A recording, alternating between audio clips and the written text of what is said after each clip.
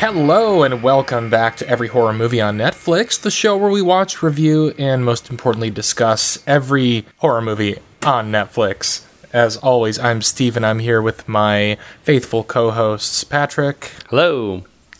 And Chris. Hey, how you doing?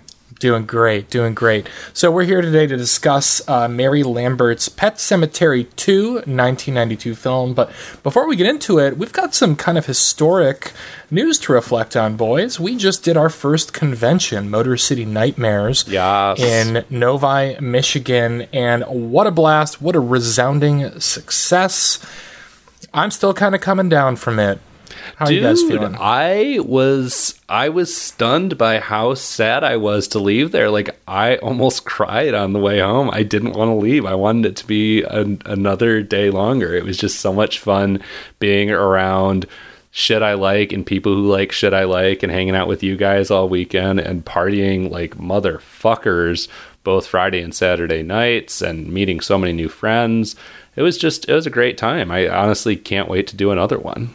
Yeah, I definitely am also experiencing the sort of emotional come down, having to return to your normal life, which isn't half as magical, trying to hold on to whatever pieces of the experience I can and incorporate them into my day-to-day life and failing.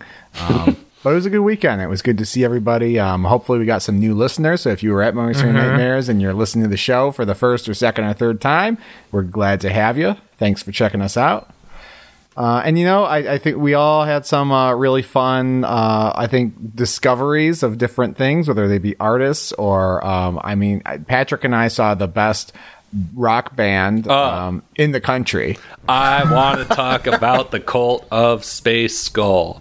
Of the, I'm going to say, and I need at some point to actually draw up my list of my favorite shows I've ever been to, but I feel confident saying that seeing the Cult of Space Skull at the Motor City Nightmares after party is on my list of the top 50 shows I've ever been to, maybe top 25. That does not sound like much of an endorsement. I've seen a lot of shows. Yeah. Patrick, I've seen a lot of fucking shows. You're one of my 50 best friends, so that works out. I see 50. Not even top 8, damn. I see 50 shows in a given year. So this is not, you know, this is real. This is the real shit. We saw the real shit. I mean, it was like part heavy metal band, part punk band, and part just like satanic, like pro wrestling kayfabe shit. Like they were lopping heads off. They were killing zombie possums. We were hunting ghosts. Chris led a fucking cult procession while he was holding up the severed head of the drummer. It was amazing. The drummer was still killing the kit even after they sawed his head off. Incredible. It's great. It's like a 80% theater performance, 20% music performance.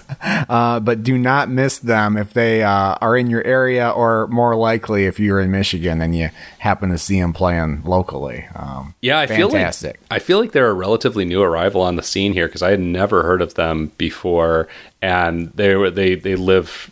They're from very close to where the convention was, but holy shit, they were amazing. I think the entire crowd was also very much in their corner, and I would love to see them go on to play some more cons and maybe get a national following because they were incredible. I was slipping around in fake blood, dancing and just fucking moshing it up at the end. I think there's still blood on my chucks. Yeah, so if you're listening to this nationally and you're planning a trip to Michigan, maybe to see some of our beautiful attractions like the world-famous Sleeping Bear Dunes National Lakeshore, maybe Mackinac Island, maybe many of the other things that Pure Michigan has to offer, plan your trip around the next Cult of Space Skull show, and you will not be disappointed. I mean, fantastic. I think Chris and I are going to see them again this weekend, right? We very well might be, yeah. I mean, I am. I don't know if Chris is. But I'm planning on it. Yeah, so yeah. Yeah. It's great, and I'd love to see them, get a following and become a national act, as long as they don't lose their their direction. I would love to see what they could do with like a $20,000 budget. we were astonished. I mean, we were prepared for like, the decent, fun band, whatever, at the after party, and me and Chris just kept looking at each other with like our eyes bugging out of our fucking heads at how batshit this performance was. So yeah, it's at the end of the year we do our favorite horror discovery of the year. I will be shocked if this is not mine and Patrick's favorite horror discovery of the year. Oh yeah, for sure. Calling it now. For sure. Steven, how was your con experience now that we've talked about Space Skull for 15 minutes? For the third time. Yeah, I had a great experience. But the first time to our listeners. Sure. I'm glad you guys had a great time. I'll be catching them soon. They've got a few shows coming up. I'm sure I can make it to one, and I hope to have a blast. But it was just, it's always great to go to these. I love cons, even if they're anime cons, which I've gone to before. I like being around, nerdy outsiders. They tend to be, it tends to be a very kind of like sweet, inclusive sort of space. Even with something like horror, a lot of people I work with assume that I must be some kind of maniac because I love horror movies and I do this podcast. Turns out, like, some of the nicest people I've ever met have made some of the most, like, fucked up shit I've ever experienced. And, just had a great time vibing. Chris made a wonderful game for our booth, and I felt like a game show host, introducing people to the show, watching them try and play through this thing, matching up Chris's hilarious descriptions of movies we've reviewed with their titles. We brought in some prizes on the second day, including Chris's collection of Star Wars Insider magazines. Got rid of them all. I'm so happy. Yeah, and a real treat for me was meeting a representative for, longtime listeners will know I love the restoration company Vinegar Syndrome and their rep, What? Jenny. We had a great time getting to know each other over the course of the convention, and hopefully there'll be some more news coming out of that soon. I might be reviewing some more Vinegar Syndrome movies on the show. Hopefully, fingers crossed. So, can't wait for our next con, but for now, let's get to the matter at hand. Pet Sematary 2, the sequel no one asked for. You guys have not seen. We saw the remake together, right? But you guys have not seen Mary Lambert's original Pet Sematary adaptation with a screenplay by Stephen King, correct? She directed the original? Yes. I felt like I looked this up and she didn't. Well, No, she did. She did. Oh, okay. And it's odd because at this point, there's 60, 70 Stephen King adaptations. I can only think of 2 that were directed by a woman, and they happen to be these 2 films. So I've long been kind of intrigued by this one in particular because it was a blind spot for me. I had not. I am a fan of Pet Sematary, the franchise. I really like the book, and well, I guess that's about it, huh? We saw the movie remake, and it was, fine, I guess. And then we saw.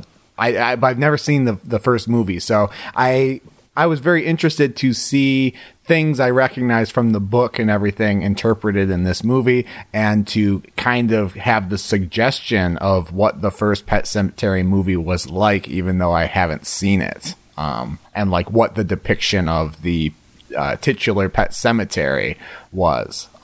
It's pretty much movie. exactly the same. I've not read the book. I've wanted to. It's Stephen King and his wife Tabitha, who's his first reader. He didn't want to put this thing out for years because they both thought it was just too dark and too nasty and too hopeless. And I definitely think the Pet Sematary remake leans further into the nastiness and the hopelessness, more so than Lambert's first film does. That said, the first Pet Sematary movie, I have a couple of strong memories from seeing it as a kid. There's some pretty fucked up images in it, but it mostly plays like a higher level made for TV movie. It's not great. You're not missing a whole lot, but I'd recommend throwing it on while you're doing laundry or something. Mm-hmm. I actually thought it was a made-for-TV movie. I only recently realized it was a theatrical theatrical release at all.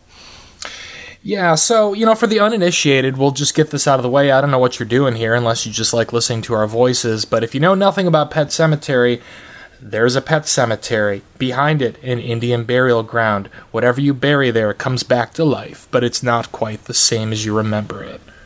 Yep, and sometimes dead is better. Sometimes dead is better. At the end of this movie, you're going to get a zombie screaming that at you. Just to further hammer the point home. And it's really, I mean, the dead is better thing, it's really a book, and I guess a movie about grief, and I really appreciate the themes in it, and I appreciate, that burying people in the cemetery is a bad fucking idea, but time after time, characters just can't resist because the pain of being without somebody convinces them to take the most sketchy gamble they can possibly make and say, well, this time they'll come out okay, right? They never do. They never do, and that's going to be a discussion point later on, I think. We're going to get a little personal with this, I'm hoping, but I'll set up Pet Sematary 2. So this movie stars kind of an amazing cast. Edward Furlong, mopey little Eddie Furlong, 13, I think, when this movie was made. Anthony Edwards and Clancy Brown. I think those are our top 3 bills there. And so we open on a very Brian De Palma body double type sequence where we see kind of a gothic horror film being made, and then we hear a director yell, "Cut!" And we realize we're just watching the production of a film. Really bad idea when the first line of dialogue in your movie is "cut." I've always found it to be hilarious. Like, I think... what is it? A New Nightmare does the same thing. Yeah. I thought New Nightmare very disappointing to start your movie with a scene that looks like it's a better movie than the movie that you're actually going to watch. Exactly. So Eddie Furlong is visiting his mom, who's kind of like a famous C-list celebrity from what I'm gathering on what little we're given. She's filming this kind of horror trash. There's an electrical incident, and she is hilariously electrocuted to death. The way this was shot, her lack of horror in her expression and her voice as this draws out for a couple of minutes is really kind of funny. But it's like the hilarious. Longest electrocution I've ever seen on screen. I'm not sure what was longer, the shot of the car pulling out of the convenience store in Grandmother's Farm, or the death of this woman as she holds on with a death grip on this iron grate that's being electrified. It went on forever. Well, and Eddie, I'm just going to call him Eddie like we're friends. His horror and terror of the situation is so believable. It's like the one time in the movie where he really comes alive, and his mom is just like a fucking puppet, barely even emoting as she's dying. I don't know what it feels like to die by electrocution. Maybe you don't have a lot of control over your, expressions or your voice, but it struck me as kind of incongruous. So he and his dad, played by Anthony Edwards, who's a veterinarian, they take the body back home to Maine to be buried. They start off in LA, and they kind of try and start their life over again. Their summer house becomes their home. They hire a live-in maid for some reason, which is really weird because they're just two healthy people in a house that is not that large by themselves, but apparently they need a sexy young woman to be there. It seems 24/7. I mean, apparently he's like a fucking veterinarian to the stars. Like, this guy is making the big bucks. Yeah, well, he's not only he's a traveling veterinarian too, which I found to be, I don't know, that probably is a thing, but he's got his own kind of special van that he drives around. He starts over, buys a derelict vet's office that is just in poor repair, in need of a lot of work. Edward Furlong is tasked with cleaning it up so that he can have one of the kittens that they find in the vents of the vet's office. Things are pretty quaint for a while in this movie, I think. We don't really get a lot of horror until quite a bit later. We just kind of see, father and son adjusting to this new town. Edward Furlong starts going to school. He brings his kitten to class, and what I found to be a pretty hilarious and unnecessary moment. We meet, because it's Stephen King had nothing to do with this, but it feels pretty Stephen King because we have cartoonish bullies, the leader of which, the least intimidating character in the film, I think, takes the kitten. They go off on a chase to the pet cemetery. We think the kitten has been killed by the bully. It turns out he's alive, and that is our gateway for our young protagonist to learn about the myth of this Native American burial ground that we were introduced to in the book in the first film. I just want to say really quickly, because this episode just came out, but, we're going to be talking about the Indian burial ground element of this movie quite a bit. And the Faculty of Horror podcast, which I know at least Stephen and I are friends of, just released last week, I think, a review of Amityville Horror and Poltergeist.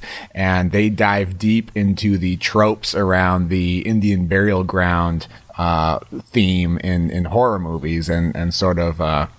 the problematic associations with them. But that's not what we'll be doing on this show. But if you're interested in that sort of topic, and check them out. Well, I really want to listen to that up, Chris. Thanks for mentioning that. And, I don't have a lot to back this up, but I heard on a podcast recently that mentioned the first film that King actually based the burial ground and everything like on an actual tribe, and there's like kind of a political nature, I think, to the way that he discusses it in the book. And it sounds like it might be kind of woke in a way that I would not expect from King, he doesn't do well with other cultures and people who are not white generally. Yeah, I don't remember it being woke in the book, but my memory could be wrong. Yeah, anyway, so how else to even discuss this movie? Because, spoiler alert, this is a just completely misguided effort from top to bottom. And I don't want to get too deep into the plot, but we've at least got to set up all the characters. So, Edward Furlong makes a best friend in this who has an adorable dog, a Siberian Husky, I think, named Zowie. And as soon as we see an animal in this movie, you just assume it's gonna get buried and come back as a zombie. That tracks. Yeah, and there's just we just spend a lot of time just kind of meeting all the people in town who end up becoming parts of plots or subplots. So you got Eddie and his dad, of course, and their housekeeper. You have the bullies and the one friend that Eddie makes at school. His one friend has a mom and a stepdad who happens to be the town sheriff named Gus, who's kind of introduced early on. He's in the 40% of police officers who are domestic abusers. He is. The first thing you see him do is like tell Anthony Edwards about how he used to date the dead wife. Right. In hometown. Oh, I love that scene. So this is Clancy Brown, who his performance in this is, I love him. Amazing. I love him. I think he's absolutely awful in this, but I don't blame him. I blame the material. I think he's doing the best he can. I don't know. He could have done a better Maine accent. That was pretty distracting to me at times. But that scene is fucking hilarious because he shows up at the funeral and he's like, "Yeah, your mom and I used to go together. Homecoming, prom, the whole 9 yards." And it's like, why are you just telling this kid I could have been your dad? What the fuck? Okay, yeah. I was very confused by this character at a sexual level. Because I thought that was pretty clear. Do say more. Because I love Clancy Brown. I think he's a very talented character actor and voice actor, but I'm used to him being kind of a dumpy, like dour looking older guy.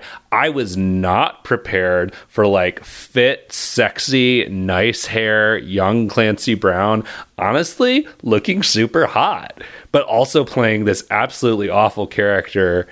There were just layers upon layers of confusion to this for me. I've heard that from several people who have seen this movie, and I don't get it.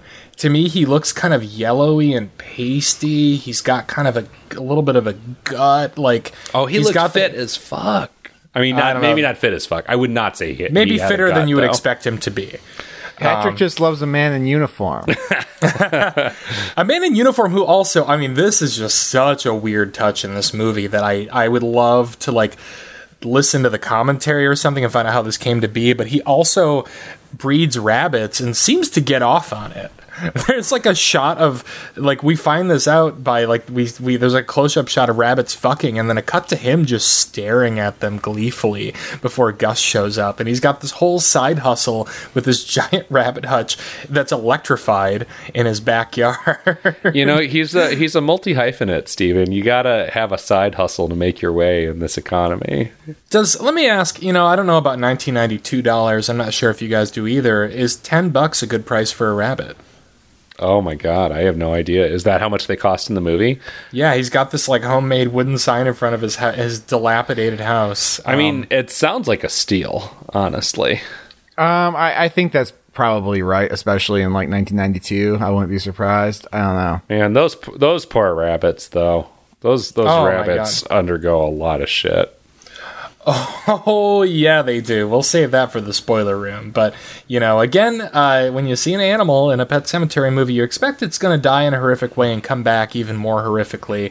To mixed results in this film, of course. So Gus's stepson just has he's got a rough lot in life because his douchebag cop dad treats him horribly, takes food off his plate, calls him fat repeatedly throughout the film, is trying to fuck his mom right in front of him. Oh, I mean, like, it's honestly... at dinner. It's honestly hilarious. Like, I mean, yes. Yeah, it's so over the top. I mean, it's, yes, abuse, and I guess it's upsetting on one level, but it's basically just, like, really over the top writing to a degree that is pretty funny. Just the way they drive home what a shithead this guy is, particularly to the kid. I think where things really kind of take off is when Clancy Brown and the mom are trying to have aggressive drunken sex, like apparently they usually do every night, and the dog is fucking around with the rabbits. You know, we hear the electrical pops, whatever, and he's just had it. He goes downstairs with the gun. He says he's warned Drew enough about the dog. Manages to kill it in one shot without any visibility, which I found to be very impressive. Yes. Yeah, this is like some sharpshooter shit. Like Chris Kyle has fucking nothing on Clancy Brown in Pet Sematary 2. Yeah, pretty unceremoniously brutal scene. Then the movie gets even more 90s than it's been already when we get this kind of weepy ballad as Drew is sitting against a tree holding the dog. And I gotta say, that is some great dog acting. I believe that dog was dying in his arms. It was amazing. You don't see that often. I mean, because the dog gets murked in like the kind of the upper leg, like the thighs area, sort of. And it's pretty decent, like makeup on the dog. And you get a lot of shots, not just like a single shot where they got a decent take where the dog was like, I guess, giving a decent performance. I mean, they probably just like doped the dog up on fucking Benadryl or something. But I mean, the dog does seem to be fading away. And if you have any doubt, even after seeing this convincing canine performance, as to whether the dog is fading away, just consult the musical cue, which, if I remember correctly, the lyric, like the refrain that's repeated multiple times is, I'm fading away. Fading away. Yep, yeah. Over and over and over again with guitar with so much chorus on it and drum hits you can land a plane on. It's amazing. The music throughout this movie was just phenomenal. Incredible. In all the worst ways. So not only do you get, bullshit butt rock like Better Than Ezra, but this soundtrack has L7, Jesus and Mary Chain. The Jesus and Mary Chain cue is also hilarious and on the nose in a really funny way, but I think that's probably spoiler room material. Yeah, this took me back to Fear Street Part 1, 1994 quite a bit with the soundtrack. Like, obviously no big massive hits in this, but the music is used in a similar way, like hey, it's the 90s, and also this song is speaking to exactly what's happening on the screen right now. And I don't know if this was a band that you know, but there was something I can only describe as knockoff Guns N' Roses that plays when Eddie Furlong is like in a bike chase with the bullies. Yeah. And I was like, I feel like they're just trying to copy Terminator 2 here, where Eddie Furlong just bikes around listening to Guns N' Roses for 15 minutes. Well, the thing about Eddie Furlong is he only does movies that have dirt bikes in them. Yeah. That was his niche in the 90s. It's just what you get when you're a child actor in the 90s. Yeah, so of course, what do? This dog is so beloved by everyone that we've encountered except for Clancy Brown. They take it to the pet cemetery. Eddie Furlong just agrees wholesale without any question.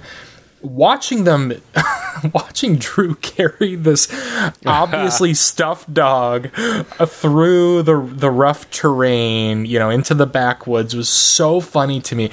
The moment where it's clear that it has no weight to it whatsoever. Mm-hmm. Maybe we're supposed to think he's kind of a big kid. Maybe it's like nothing to him to pick this up. It still doesn't work on that level. But the moment we see the dog puppet hit the earth at the pet cemetery, I screamed out loud because you can just tell it's a stuffed animal just flopped down on the dirt. This movie is shoddy in so many ways that, just put some rocks in that thing or something. Give it a little weight. Come on. How much effort would it take? And what do you know? The dog comes back. He looks malevolent as fuck, and nobody seems to notice except for the two kids. And people who know they're watching a Pet Sematary movie. I'm not sure if the kids even notice that the dog's malevolent. That's kind of a recurring theme where characters in this movie don't really notice that people are obviously fucked up and evil. Well, yeah, totally. But, Drew notices because... This gave me a huge laugh, too, when Anthony Edwards shows up in his mobile vet van to take a look at the dog. Drew, he looks guilty the moment the dog comes in the house and you see its red eyes, and he looks a little bit afraid. And Anthony Edwards says, yeah, I'll take a look at him. And Drew says, can you keep him at your place until he gets better? Like he's clearly pawning the demon dog off on him because he doesn't know how to deal with it. Yeah. I thought that was hilarious. They don't it's a little spooky when your dog comes back to life. They knew what happened to it. I was impressed with whatever they did to make it look this spooky. I don't know if it must have been a lighting thing, but its eyes are red a lot of the time. Yeah. And it was to me a very effective, disconcerting effect. The dog does some good acting. It was an effectively creepy looking, demon dog, especially in a not pre-CGI age, but there was not any CGI in this movie, I don't think. Well, it's a great kind of lighting or optical effect. I don't know how they did it with the red eyes, but Lambert did the same thing in the first movie with Church the Cat. There's an iconic shot of the cat looking menacing with these kind of abnormally, eerily yellow eyes. And it's the same sort of thing where it's like they must be shining some kind of special light on the creature that doesn't bleed over onto the fur, but just illuminates the eyes in some way. Yeah. And it doesn't look like it was like rotoscoped on afterward or anything. And It's really haunting stuff. Yeah. It almost made me go like, can you put contacts on a dog? I don't think that's it. I think it's a lighting thing, but whatever it is, it works well. Yeah, and I haven't seen the first Pet Sematary movie, but this dog, I don't know. It seems like a dog should be scarier than a cat when it comes back from the dead, but I'm not sure if it was. I think maybe the demeanor of a dog lends itself less to like what was great about Church, where it's like you could just kind of feel a subtle evil inside the cat, at least in the book and in the first movie, or in the remake of the first movie. You have any thoughts on that? Dogs versus cats in the Pet Sematary? Oh, I have lots of thoughts about this. I've been thinking about this today. So the thing about Church the Cat is I didn't find Church scary in either the first movie or the remake because at the end of the day, zombie or not, he's still just a cat being a cat. Yeah, right. Yeah, he's adorable and he may be evil and hate and trying to kill you, but that's every cat. Right, but with the dog, I agree with you that he didn't feel...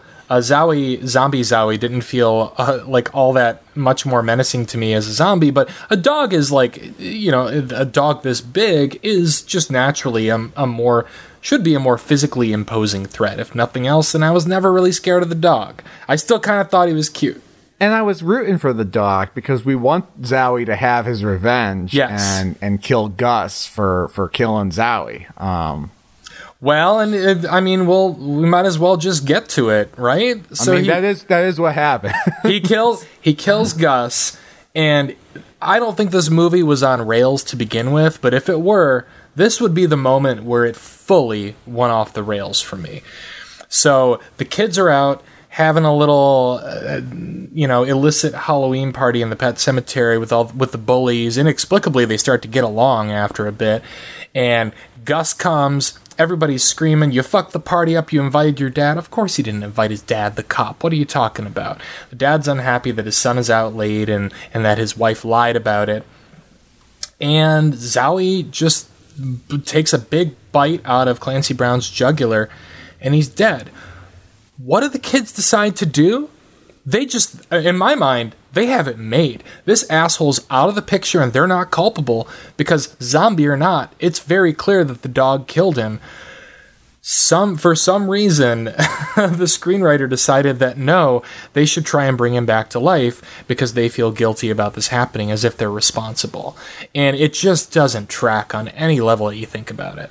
I mean, kids are dumb, and we know he's got to make it in the pet cemetery, so... Yeah, it made sense to me. I don't know. I didn't have that sense of it going off the rails at all. I mean, I was like, okay, it obviously is a dumb decision, but people make a million dumb decisions in horror movies. This ranks very low on the list of dumbest decisions I've seen in horror movies, I guess. Yeah. When your leads are children, you can get away with dumb decisions a little more. I don't know what a better motivation would have been for them to be like, you know what, we got to bring him back because this could come back to bite us in the ass, because I could see no way that it could. And yeah, I agree. They're kids. Maybe that's what kids would realistically do, but nobody in this movie is behaving realistically. So I don't need that. It felt very lazy to me, and it's not like I was fully into the experience to begin with. This is pure camp from start to finish, but I thought that was kind of egregious and kind of a harbinger of narrative decisions to come henceforth. I mean, what do you want? Do you want to not see Clancy Brown as a zombie? Yeah, I mean, then we wind up with Clancy Brown being a zombie and being a fucking hilariously entertaining villain for the rest of the movie. So I was fine with it. And that's really kind of when the plot gets into gear. I didn't come to this movie for fucking Shakespeare. I didn't come to this for fucking, Get Out. Oh no, I didn't either. I'm just pointing out how dumb it is and how yeah, this is what I came for, but also I'm more interested in having heard about this movie for years, I'm more interested in the why and the how, and it was fascinating to me to see I don't know. I don't think there's any way. Well, somebody's going to try soon from what I've heard, or maybe it's in production. I don't see how you can make a good sequel to a film that's based on a book without any involvement from the author, with such loose connections to the source material to begin with. I just delighted in seeing what terrible, stupid decisions they made. I don't know, Steven, but I mean, I'll tell you that it wasn't in the top 5 bad decisions I had seen in that movie to that point, to be honest. Oh yeah. So. Well, let's run some of them down. Eddie Furlong bringing the cat to school. Oh yeah, so dumb. But that doesn't. I was going to say that doesn't move the plot forward, but it does, and that's the only reason he does it. And this is the same thing. This scene is the same thing where it's totally stupid, but it's a shortcut. Gus deciding to kill Zowie in the manner he does in the first place. I mean, he already rigged the thing up. So you've already had one electrical mishap with the actress dying in the first scene. Yeah. He already rigs the rabbit cage up to be electrified to deter Zowie. Just have it rhyme. Have Zowie get electrocuted by the rabbit cage, and he died because Gus turned the voltage up too high, and he did it on purpose. And he says it was an accident. He set it to horse mode, and it was supposed to be on coyote mode. And speaking of rhyming, electricity comes up throughout the rest of this movie. I mean, I don't think there's anything really going on there, subtextually, but I'd love it if somebody could find that kind of reading to place over this.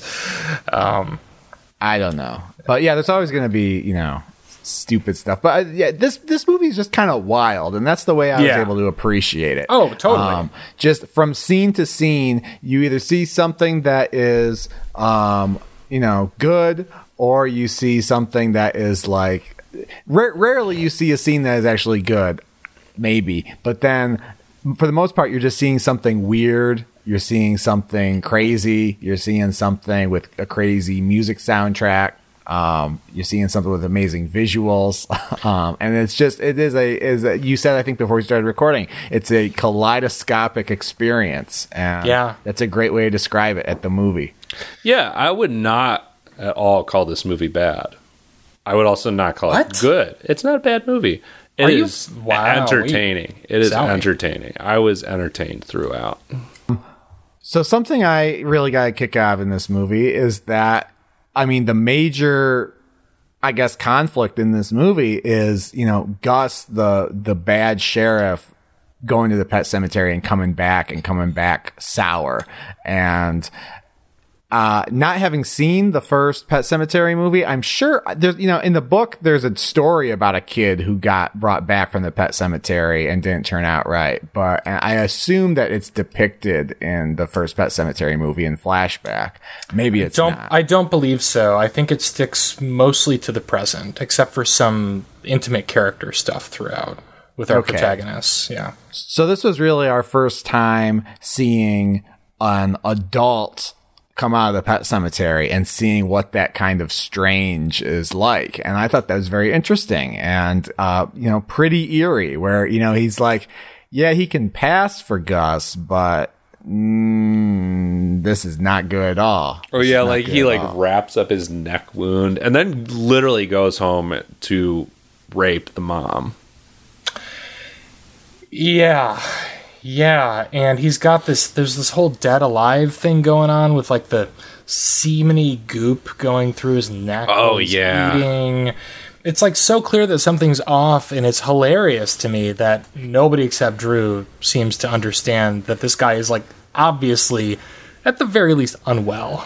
Oh, or like the dinner table scene where like he's sitting there just like shoving handfuls of mashed potatoes in his mouth, and then he like throws the lima bean bowl on the floor and lima beans scatter all over the place, and the wife is just like, "Oh, Gus, will you stop?" Like no one realizes that he's acting weird. And then him and Eddie Furlong, whatever his character's name is, and Drew all just like break into this like laughing fit together, and the boys seem to be like genuinely laughing with him, which really came out of nowhere for me. They think they like him because, this guy's been a hard ass all movie, and now look, he's being silly. He's doing the kind of stuff kids do at the dinner table. Right. There's no rules anymore. It's just crazy lobotomized Gus doing, with an evil inside him. Sure. Yeah. That was hard for me to read in the moment. I guess that makes sense, though. Yeah. Drew says a line like, something like, "Oh, like he's great now. Like he's like what I wanted him to be." Because he's being more playful. He knows that like it's fucked up, but he's not getting like verbally and physically abused all the time anymore. So it's like, well, zombie dad's better than live dad. I guess I'll take it. Yeah. I also, not having seen the first Pet Sematary movie, I thought the depiction of the Indian burial ground was interesting, but like I didn't like it. And I assume it's the same way in the first movie. Almost identical, yeah. But man, that is not the impression I get from reading the book. Like the cool thing to me about the concept of the pet cemetery is it's like a pretty it's just kind of, it could be in anybody's backyard. It's just this like spot in the woods that the kids know to get to. And this is like, I don't know where you fucking go. You go to the woods and then you find yourself in like the high desert. It looks like the set of the November Rain video, not to mention Guns N' Roses twice in the same episode. But they have to climb a fucking mountain. It's just like in the remake, like there's a whole route they have to take to get there, and I like that by the time you get there you feel like you're in another world. Yeah. I don't like that. I like it just being it's a weird spot, but it's not like, you can't see for miles. I don't know. Just a little hang up I have. So I haven't read the book, obviously, but I do appreciate like what Patrick was saying, that it does. I do appreciate like filmically the way that it makes you feel like you're going on this journey. Like, how can this place possibly exist out here. Like, it just doesn't even seem to fit the landscape. Like, we're on the moon or something now. I thought that was kind of cool. We're in a Why dream don't they state. make the movie so it matches up with the vision I had in my head when I read the book? Well, and I mean, I have not seen the first one, but I feel like Mary Lambert had to have like kind of set the template for that with the first one, because the remake also has that feeling of climbing over the mountain and getting into this area that feels like, again, in a completely different world. Like when we were in the Pet Sematary and Pet Sematary 2, I felt like I was essentially in the same exact location that you go to in the Pet Sematary remake, which makes me think that all had to have been established and then completely, but it all had to have been established in the first film and then completely cribbed for the remake. Maybe it is. I don't know. I have to go back to the book. But I mean, I'm sure because it's in all these movies, I feel like maybe it is in the book, but my memory is that it's just kind of like there's this timber pile in the woods that's like you can't cross unless you're got the idea to bury someone in the Pet Cemetery. And then you get over the wood and you're in this like a creepier section of the world for sure, but not like, it could still be in your backyard, or it could be in your neighbor's backyard. It could be anywhere. I'm pretty sure now I don't have a pet cemetery in my backyard because I would notice if there was this giant like UFO landing pad out back. Well, that's the trouble with adapting King, right? Like he is a great stylist in his own sort of folksy way, and he could describe something in a sentence that could take 10 minutes to show on film in a way like that seems even remotely believable. He does a great job of getting inside the characters' heads and how they experience the places that they're inhabiting without exactly describing them in this really kind of surreal way that I appreciate. There's some references to the first movie / book in this one, some throwaway references to the Creed family. Some characters talk about kind of what happened there. I didn't find any of that too compelling, but it's there for those of us who like good connective tissue between our sequels. According to Wikipedia, the original concept for this film from Mary Lambert was to have the movie focus on Ellie, who was the survivor of the little girl in the first Pet Cemetery. And I guess they didn't think that was going to fly, so they were like, let's use Eddie Furlong. That movie made a lot of money. But well, and that's an interesting parallel to what happened with the remake, where, spoilers for the remake, skip ahead a couple of minutes if you haven't seen it or listened to us talk about it on the show before. But, I thought it was kind of an interesting take to have Ellie be the zombie and not Gage, because it's a lot easier. There's a lot more you can do with like a 13-year-old girl zombie than you can a 5-year-old boy that can barely act or emote. Right. So I would have loved to see what she would have done with Ellie kind of surviving the events of the original narrative and what happens to her going forward. I think that could be really compelling stuff. But you can do a lot more with a maniac cop than you can do with a 13-year-old girl. I guess they decided. Yeah, they must have talked to Larry Cohen about that. And you certainly you certainly can. I mean, that is where, like, if this movie wasn't bonkers enough to begin with, Tom Clancy as the maniac cop. Clancy Brown. Tom Clancy's Maniac Cop. You know how many times I've Googled Tom Clancy hoping to find information about Clancy Brown? Someone should bury Tom Clancy in a pet cemetery. Give him come back, write another bestseller. But it's like, I was going to ask if he's still alive. I have no idea. I mean, I do now, I assume. No, he died a while ago. He comes back from the dead and he writes a novel where like Arabic people don't nuke America, and people are like, there's something wrong with Tom Clancy. Sometimes dead is better. Yeah. Well, let's review it, and we can get down to the spoiler room and discuss further, because this movie definitely gets a lot crazier almost immediately after the last events that we discussed. Chris, why don't you go first? All right, I'm going to give it a Q it. This is not a good movie, but it is batshit enough scene to scene that it for the most part, held my attention and could be a fun watch if, especially if you're just kind of hanging out with people and you're not trying to put on high art. Whether it's this kind of over the top electrocution scene in the first 5 minutes, or just the weird choices like, Eddie Furlong smuggling a kitten in his coat pocket to go to school, to, all the stuff that happens with the bullies. And then eventually, as we're going to talk about, Clancy Brown as zombie sheriff, just chewing the scenery, being ridiculous, doing crazy shit.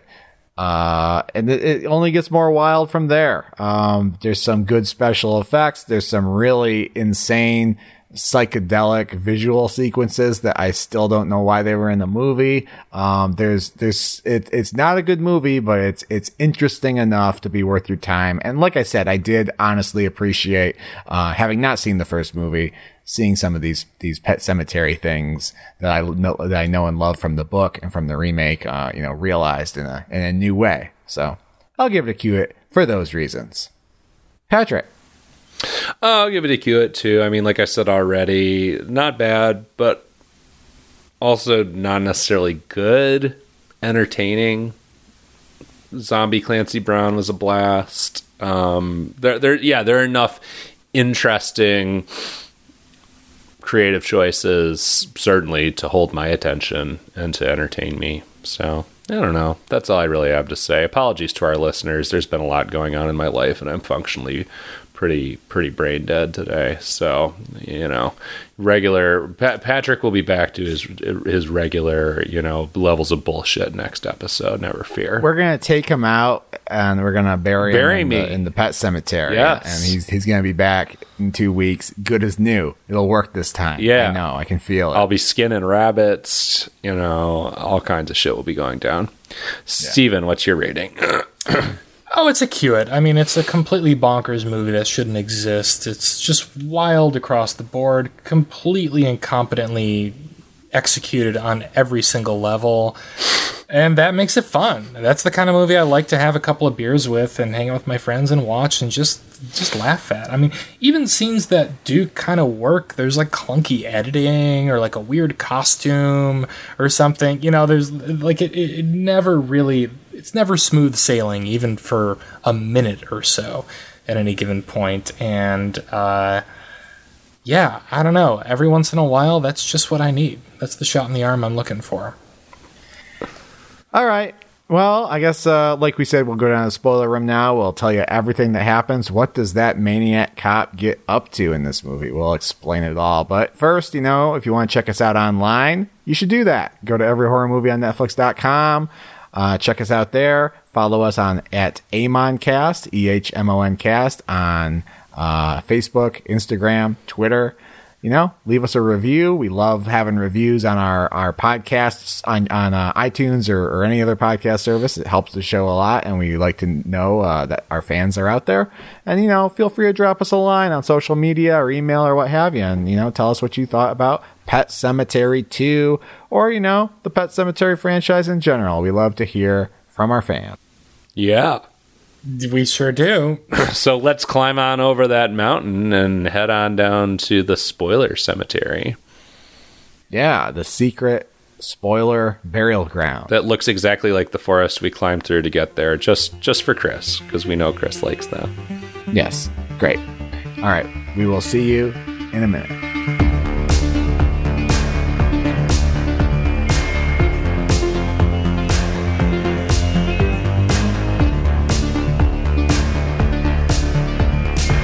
All right, so we are here in the spoiler cemetery, ready to spoil everything about Pet Sematary 2, aka Maniac Cop 4.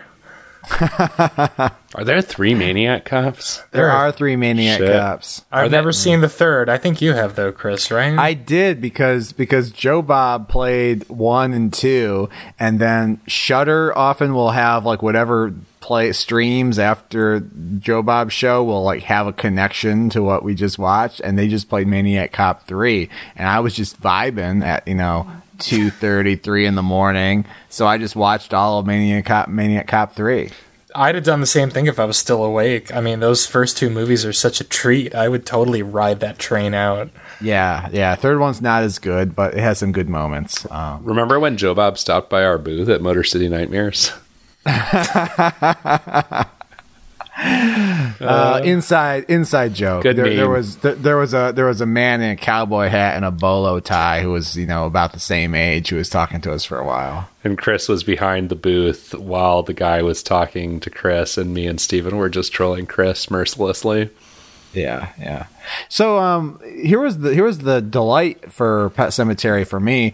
I watched on my fancy Apple TV that I have now, and I didn't want to scroll through Netflix and the clumsy interface to find this movie, so I used the little talk to Siri fucking button on the side of the Apple remote, and I searched I searched for Pet Sematary, and I said Pet Sematary, and it knew to spell it the right way instead of actually saying cemetery.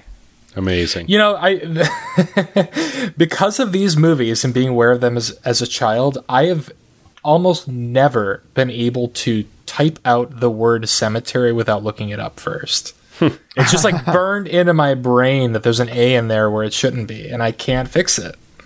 I know I talk about Pet Sematary way more than I talk about any other cemetery, so I'm surprised my phone just doesn't autocorrect normal cemetery to Pet Cemetery. Well, but it's spelled completely differently. I bet if I start to type SEM, I bet cemetery, as in the way Pet Sematary is spelled, shows up in my autocorrect, but in all caps, because I would only put it Pet Sematary in caps because it's a movie title. Yeah. Yeah, no, my phone knows to correct it to what it should be for the movie. I'm talking about a real cemetery. I have so much trouble with that word. Mm-hmm. But, Truman Capote couldn't say the alphabet, so I guess it's not that weird. Just get cremated. Forget about the whole cemetery thing. Well, that's my plan. So, maybe this is a little obvious conversation starter for the spoiler room, but we haven't done this before. I don't think we did when we saw the remake in theaters. The Pet Sematary experiment, the Pet Sematary theorem. I mean, would you guys do it for a loved one, a pet? Is there maybe not for everybody, but is there any creature, any person in your life that you would actually do this for? Bury them in the Indian burial ground and have them come back? How desperate? Go ahead. Sorry. Here's the thing: it's easy to sit on our ass and say no, but when you're in that situation, that's the whole theme of the franchise. Exactly. When you're in that situation, the grief takes control, and you do it. Here's what I'll say. I'll say that I had to make end-of-life decisions for my own father. Right. And I made them as dispassionately as I could.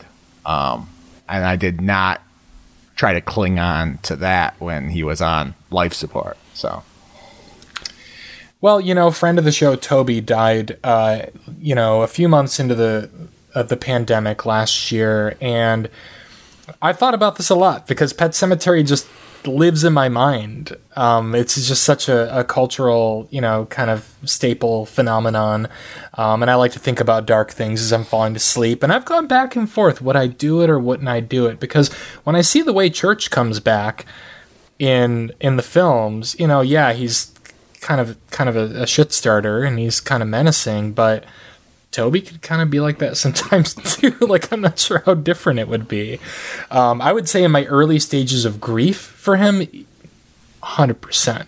If it was a real Pet Sematary and it was in my backyard, I would have given it a shot. Granted, this was heavy grief. There was a lot going on at the time. I mean, again, we were in the middle of a global pandemic. We still are, but it was scarier and fresher then. And I had some other personal tragedies, relatives dying around the same time. I think at that point in my life, I might have done it.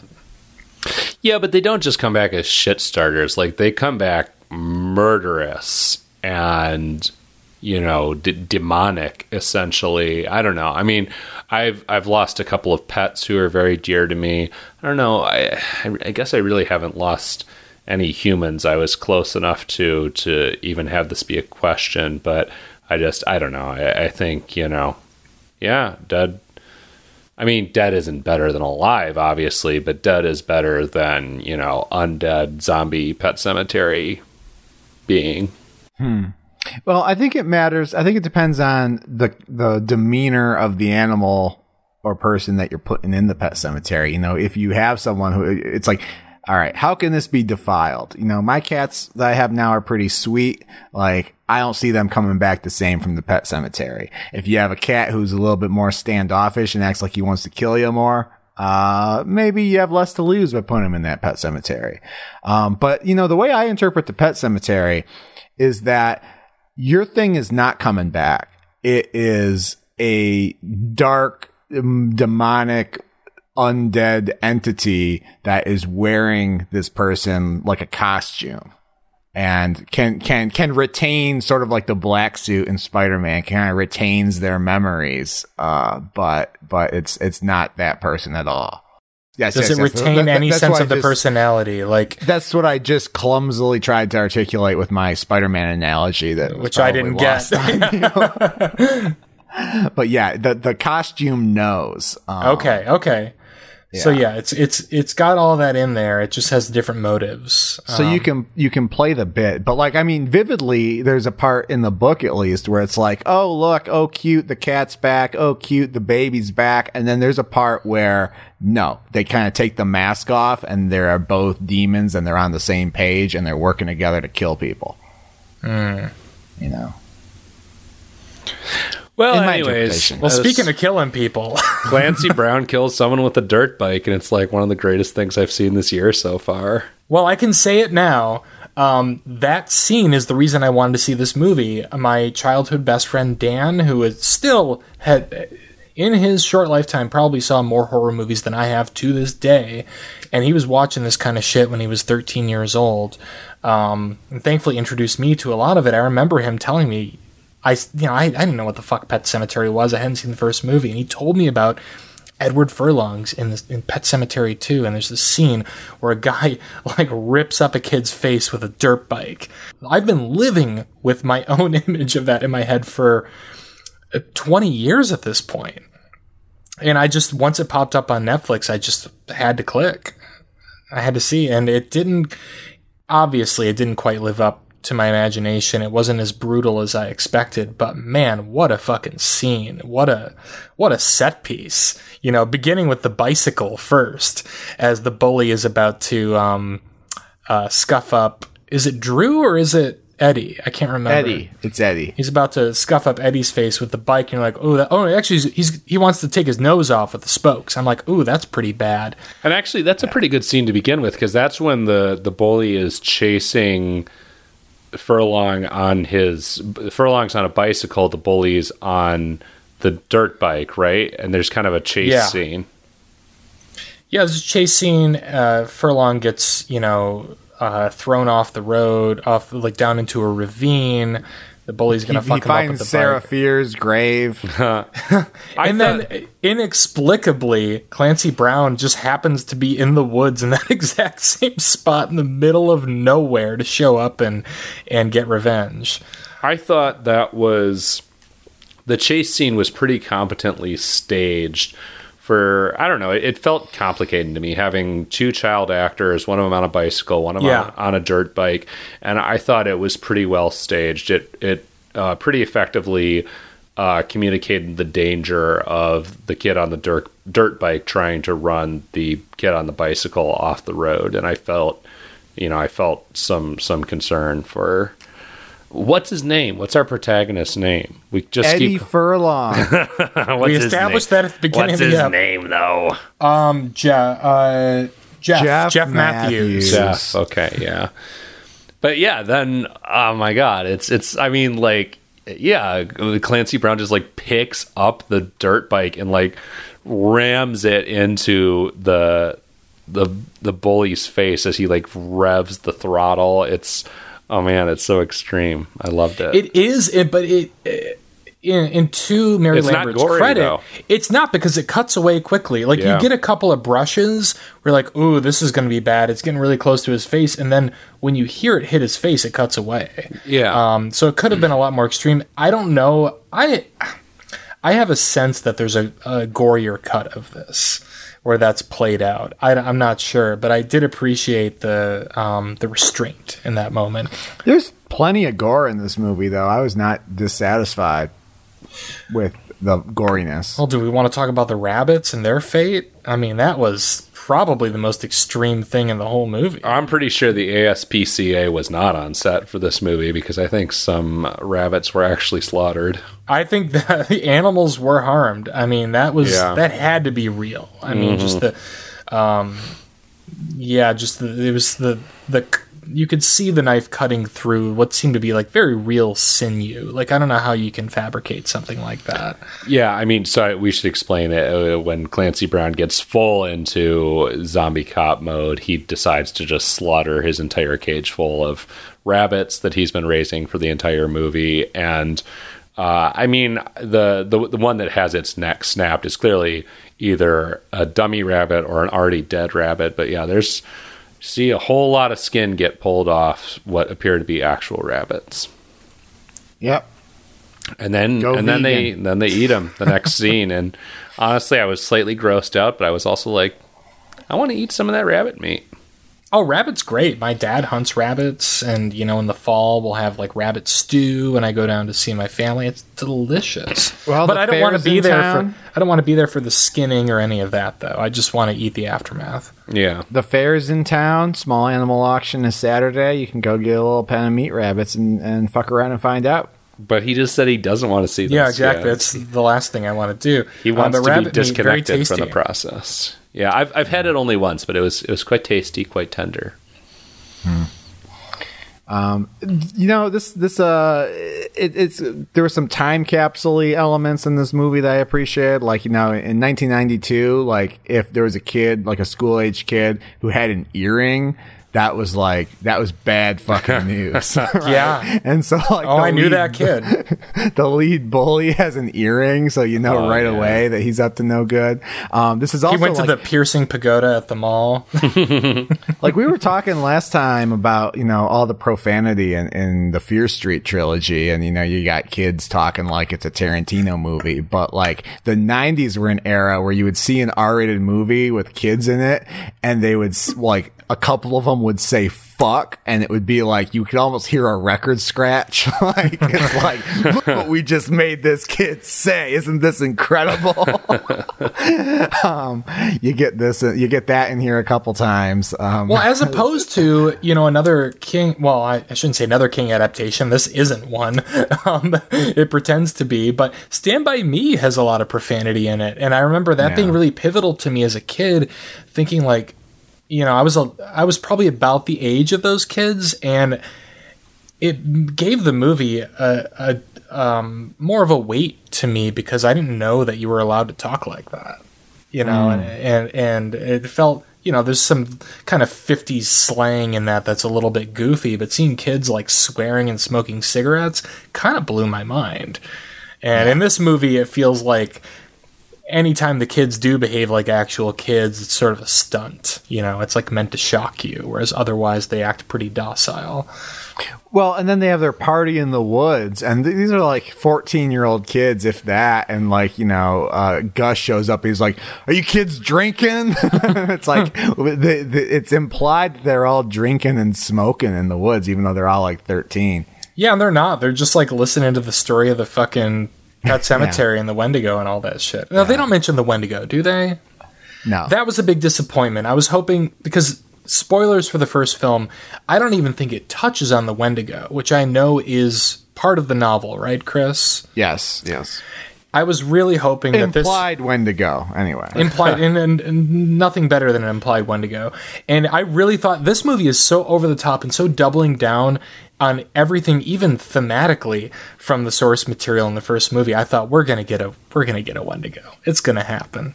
Doesn't happen. Very disappointed. A little disappointing. Yeah. I would make 2 changes to this movie to have it be more fun. One would be, this is the dumbest shit I've ever said on this show, but one would be they're having their party at night and the kid's telling them the story of the Pet Cemetery. He should have literally had the book Pet Cemetery.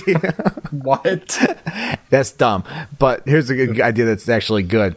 You add a sheriff's deputy Winston. So Gus has you have Gus has a deputy who like tags along with Gus, and even when Gus goes nuts, the quote unquote good cop just follows along and like goes with him up to a certain point when he eventually turns on him and then gets killed. That'd be funny. That'd be funny. Not quite my tempo, and neither of those has quite turned the dial for me. I Chris, I admire the attempt. I don't know how to fix this movie. I'm not saying that would fix it. I'd just add more sauce on top of the. Oh, yeah, I mean that's all you could really do. Yeah, you can't fix it. You could add more sauce, but man, this thing gets so fucked up so quickly that I still don't even fully. Like, I know what happened, I just don't understand how it happened. Okay, You know what did turn the dial for me was when Clancy Brown basically forces Drew and his mom to drive their car into a giant truck full of potatoes, and they just get plastered by the potato truck. There's an avalanche of potatoes. Like, Final Destination wishes it could have come up with this as a bizarrely obscure way for people to die. The Jesus and Mary Chain song, to which the lyrics are "I want to die like JFK," I think are the words, is blasting. Because we all know JFK died under a pile of potatoes. Let's be clear about that. I mean, it could not have been more literal. I was screaming. This scene was wild. I loved it. It was insane. And it just like kept doubling down, seeing the avalanche of potatoes, like cutting back to it over and over again, and then the bloody legs sticking out from the potato. I think I was especially shocked because I thought they were going to make it. I was like, we love Drew. Drew is Jeff's best friend. I thought maybe the mom wouldn't make it, but to see them both just get absolutely destroyed by this potato truck was shocking and hilarious in equal measure. Chris, I know you were going to jump in with something, but I have a really serious question. Is Maine known for its potato production?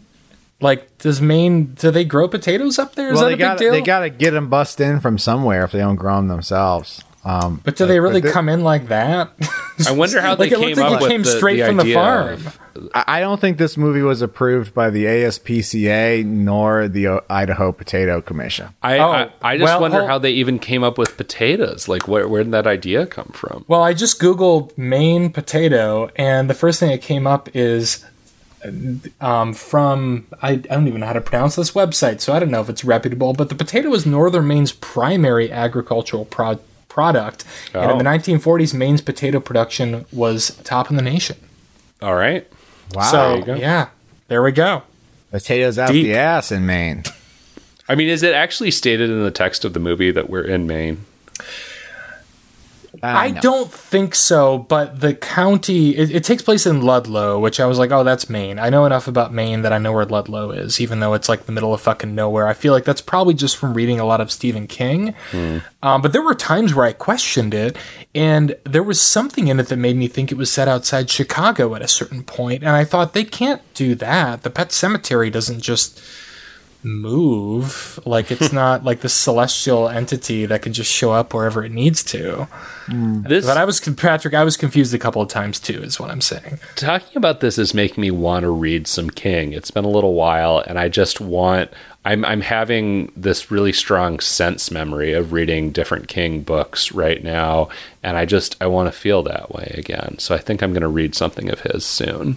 You should read Pet Sematary. I should. I'll read it too, and we can have a Patreon. Well, we can't say that, but we can have our own little book club on the side. You know what? We're going to have a Patreon book club. I think we can say that. It's going to happen soon. Fuck, where do we go from there? Because it gets really dreamlike and weird at a certain point where, like, Edward Furlong suddenly becomes kind of a minion of evil. He's, like, strangely possessed in a way that doesn't really make sense to me. I don't know about that. We get some dreamy stuff where, like, there's grass at the pet cemetery. There's that scene where, like, his mom's tombstone shows up there, and, like, it seems to be played as if that's his actual experience with it. It's just a mess. Wait, Edward Furlong is a minion of evil? I don't remember that at all. Yeah, he becomes evil toward the end. He gets slightly moodier than he was before. But suddenly he's wearing a suit, like he's at the funeral, and he's at his dead mom's beck and call, and it like just doesn't make any sense. It's so strange. Anthony Edwards has sex with a woman who transforms into a dog. Let's talk about that. That was amazing. That is the dog, and the dog jumps out the window like Dracula, and he tries to shoot the dog. It was crazy. You know what? That scene was amazing because at first I was like, okay, male gaze much? Like, here's just like a literal tit shot of him just grabbing her titties. And then it pans up. Turns out it's just a good misdirect because there's a huge wolf head on the body of the woman he thinks he's having sex with. And it's a great fake out. Great moment. Yeah, that scene is so weird, and I want to watch it again because I don't know, it feels rapey, similarly, not quite similarly, but like close to the zombie rape earlier in the film, where it's just like this weird sex that we're not expecting, and then there's this supernatural element tied on top of it, and I don't know what actually happened in that scene. Like, the dog got into his place, and he had sex with something. Was it the dog, and the dog made him think it was his wife? It's so strange. I don't know, man. I don't even know how to talk about it in a way that's remotely PC, because it's not. It turns out it's been a day, and it's been 2 days since I've seen this movie, and I already didn't fully remember the details of the climax. And at this point, I feel like I'm literally losing my mind. So you tell me what happened. The mom comes back. She does, and is evil. Looking great. Yeah, because and the whole thing where Gus was talking about the prom and the homecoming and everything, I think that's there to set up that once Gus becomes an agent of evil, he actually digs up, he has motivation to dig up the wife and bring her back. And so he actually, takes the wife to the pet cemetery. Eddie Furlong shows up at the pet cemetery. They bury the wife. The wife comes back. And it's kind of, from there, it's pretty rote Pet Cemetery stuff. They go to the house. There's kind of a convergence of all the bad guys. Anthony Edwards, not Anthony Hopkins, like I almost said, kills Gus. The bully comes back from the dead because Gus buried the bully too. There's some action. There's some gore. People die. Right. I didn't even recognize the bully when he came back from the dead. I was like, who is this? Took me a minute too. For a minute, I was like, is this a character from the first movie? He looks like I don't know, for some reason he looked like an adult man to me. He did. In a weird way. But then I was like, oh yeah, he got his face fucked up by the wheel. That makes sense. But it took me a couple of secs. Yeah, I mean, he has semen coming out of his eye. Yeah. Again, with the Evil Dead, Dead Alive sort of weird semen instead of blood. Mm-hmm. I hope that means something, and I hope I figure it out someday, but it probably doesn't. But, none of it's very good. I guess lessons are learned, right? Because when the chips are down, Eddie Furlong decides, nah, that's not my mom after all. She can die. She can melt in a fire. And I'll go off, and my dad and I will close down our shop and get out of town. But it's, this is more like, what movie I'm going to be audacious and compare this to? I don't. Tell me. Mandy. What? This is a movie that's not plot forward. It's more like, it's expressionistic. It's expressionistic. But I would say totally accidentally so. Thank you, Patrick. It makes perfect sense to me, but I don't feel like I would love to interview Mary Lambert and throw that term at her and have her just say, look, I didn't have any fucking control over this thing. This is just what happened. This is what they let me release. What if this is what she wanted to do? I mean, maybe, but we know that from the beginning she didn't get to make the movie she wanted to make, right? Because when Pet Sematary was a huge success, in spite of all the odds, she wanted to make a movie that focused on Ellie, and they didn't let her do it. So this just feels like, in so many ways, it feels like so many different studio heads meddling, trying to figure out what they needed in a movie that would make a successful follow-up. And that final 20 minutes feels like they kind of all had their say in some way. I don't know for sure, obviously. I would love to talk to her or find an interview or something, but it doesn't feel like there's any one hand in control. Yeah, I agree. Hey, maybe we can get a hold of her. I would love to try. I mean, I've seen interviews with her before. She seems like an awesome person, but I am pretty sure she's been on record saying she's not happy with this film. And I would love to know what could have been. Yeah. But yeah, it gets real weird in that end scene. It gets kind of dreamy. We get stuff with. We didn't even go back to the maid. Like, just she's told to like lay low for a while. So what does she do? She goes upstairs and just cosplays as the dead mom. Mm-hmm. Which I think it was implied that she looks like the dead mom. Yes. Yeah, and so again, that's kind of another subplot. There's kind of subplots on subplots in this movie and it's it does feel like 6 different visions of the movie kind of chopped up together, and now you're swallowing it. I did watch this with a friend last night, and he had this idea, and I kind of see it too, that all of the major female characters kind of have a similar look to them, like almost as if they're interchangeable as far as their physical features go. And I think there might actually be something to that. I mean, that was just him kind of explaining his dreamlike experience of seeing this movie. But I did think at the end, like, wow, she actually looks convincingly like the mom. And I just wonder, knowing that this was, made by a female filmmaker, and knowing that there's a lot of like abuse toward women in this movie, that maybe there's some kind of commentary there that doesn't quite get through, but maybe in the roots somewhere.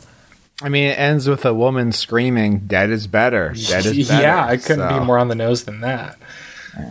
I mean, that's it. That's your movie. I mean, it's again, like, there's not. It's fucked up. It's weird. It's hard to talk about.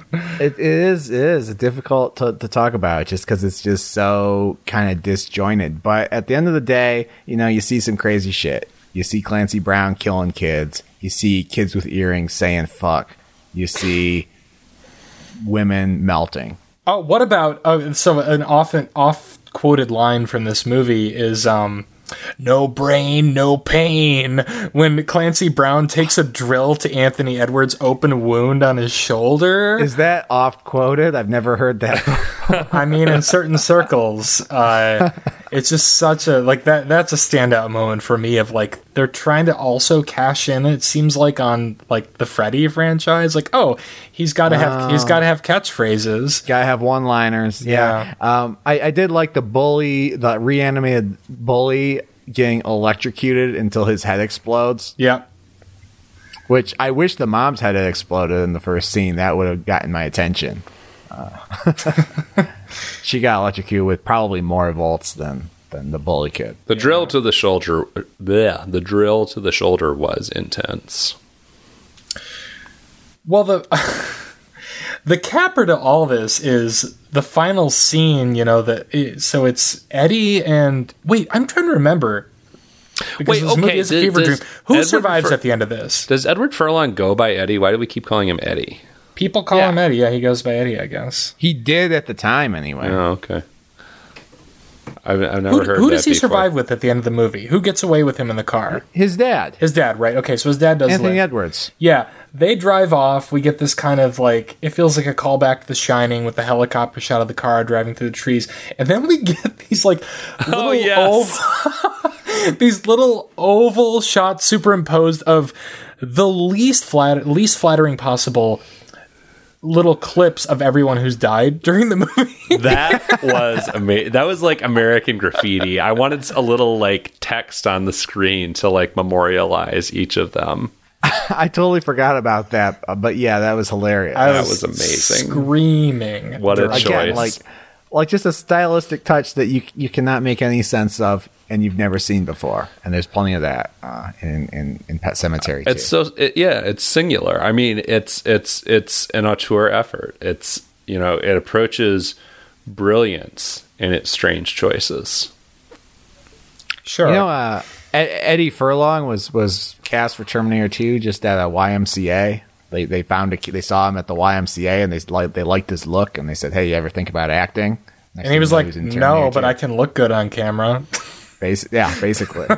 He's awful in this for the most part. So, well, yeah, I mean, that's the thing, because I was thinking about that. Like his performance in Terminator 2 is good, but not super consistent, and then here it's very inconsistent. I mean, I think he had talent, but yeah, he's not an actor, and he's doing the best he can, So that's some important context. Yeah, I thought he was fine. He was fine. I mean, I did say earlier that I think the scene where he screams as his mother is being electrocuted is, I mean, I think that's maybe the most impactful piece of acting in the entire movie. I was kind of like shook by that, especially in contrast to how hilariously subdued the mother's performance was during that scene. So, the best piece of acting in the movie is Clancy Brown shoving a whole spoon of mashed potatoes into his face. Best actor. That's your clip right there. Well, okay, last piece of trivia I have about this movie. Clancy Brown was not nominated for many awards for this film, perhaps only one, which was the Fangoria Chainsaw Award for Best Supporting Actor, which I found hilarious. I don't know what the competition was except for Anthony Hopkins in Bram Stoker's Dracula. He took away the Chainsaw Award that year. But I find it so interesting that those two were in competition with each other for something. I love that. Well-deserved nomination. My boy, Clancy. Hank from, what's that game? Detroit Become Human. That's right. Yes, a masterpiece. Mm-hmm. Well, that's Pet Sematary 2. We're going to bury that and never think of it again. What are we watching next week, Chris? I think it's your turn to choose. It's the wheel's turn, isn't it? Well, oh, yeah, that makes sense because we had kind of a special episode that you chose. Okay. What's the wheel got for us? We are watching Pag 9 Lives. What the fuck is that? Maybe Pog 9 Lives. It's a Filipino film. Oh. Mm-hmm. After ignoring superstitions, a group of teenagers find themselves in a fight for their lives when they are haunted and hunted by an evil spirit. Well, that doesn't sound unfamiliar.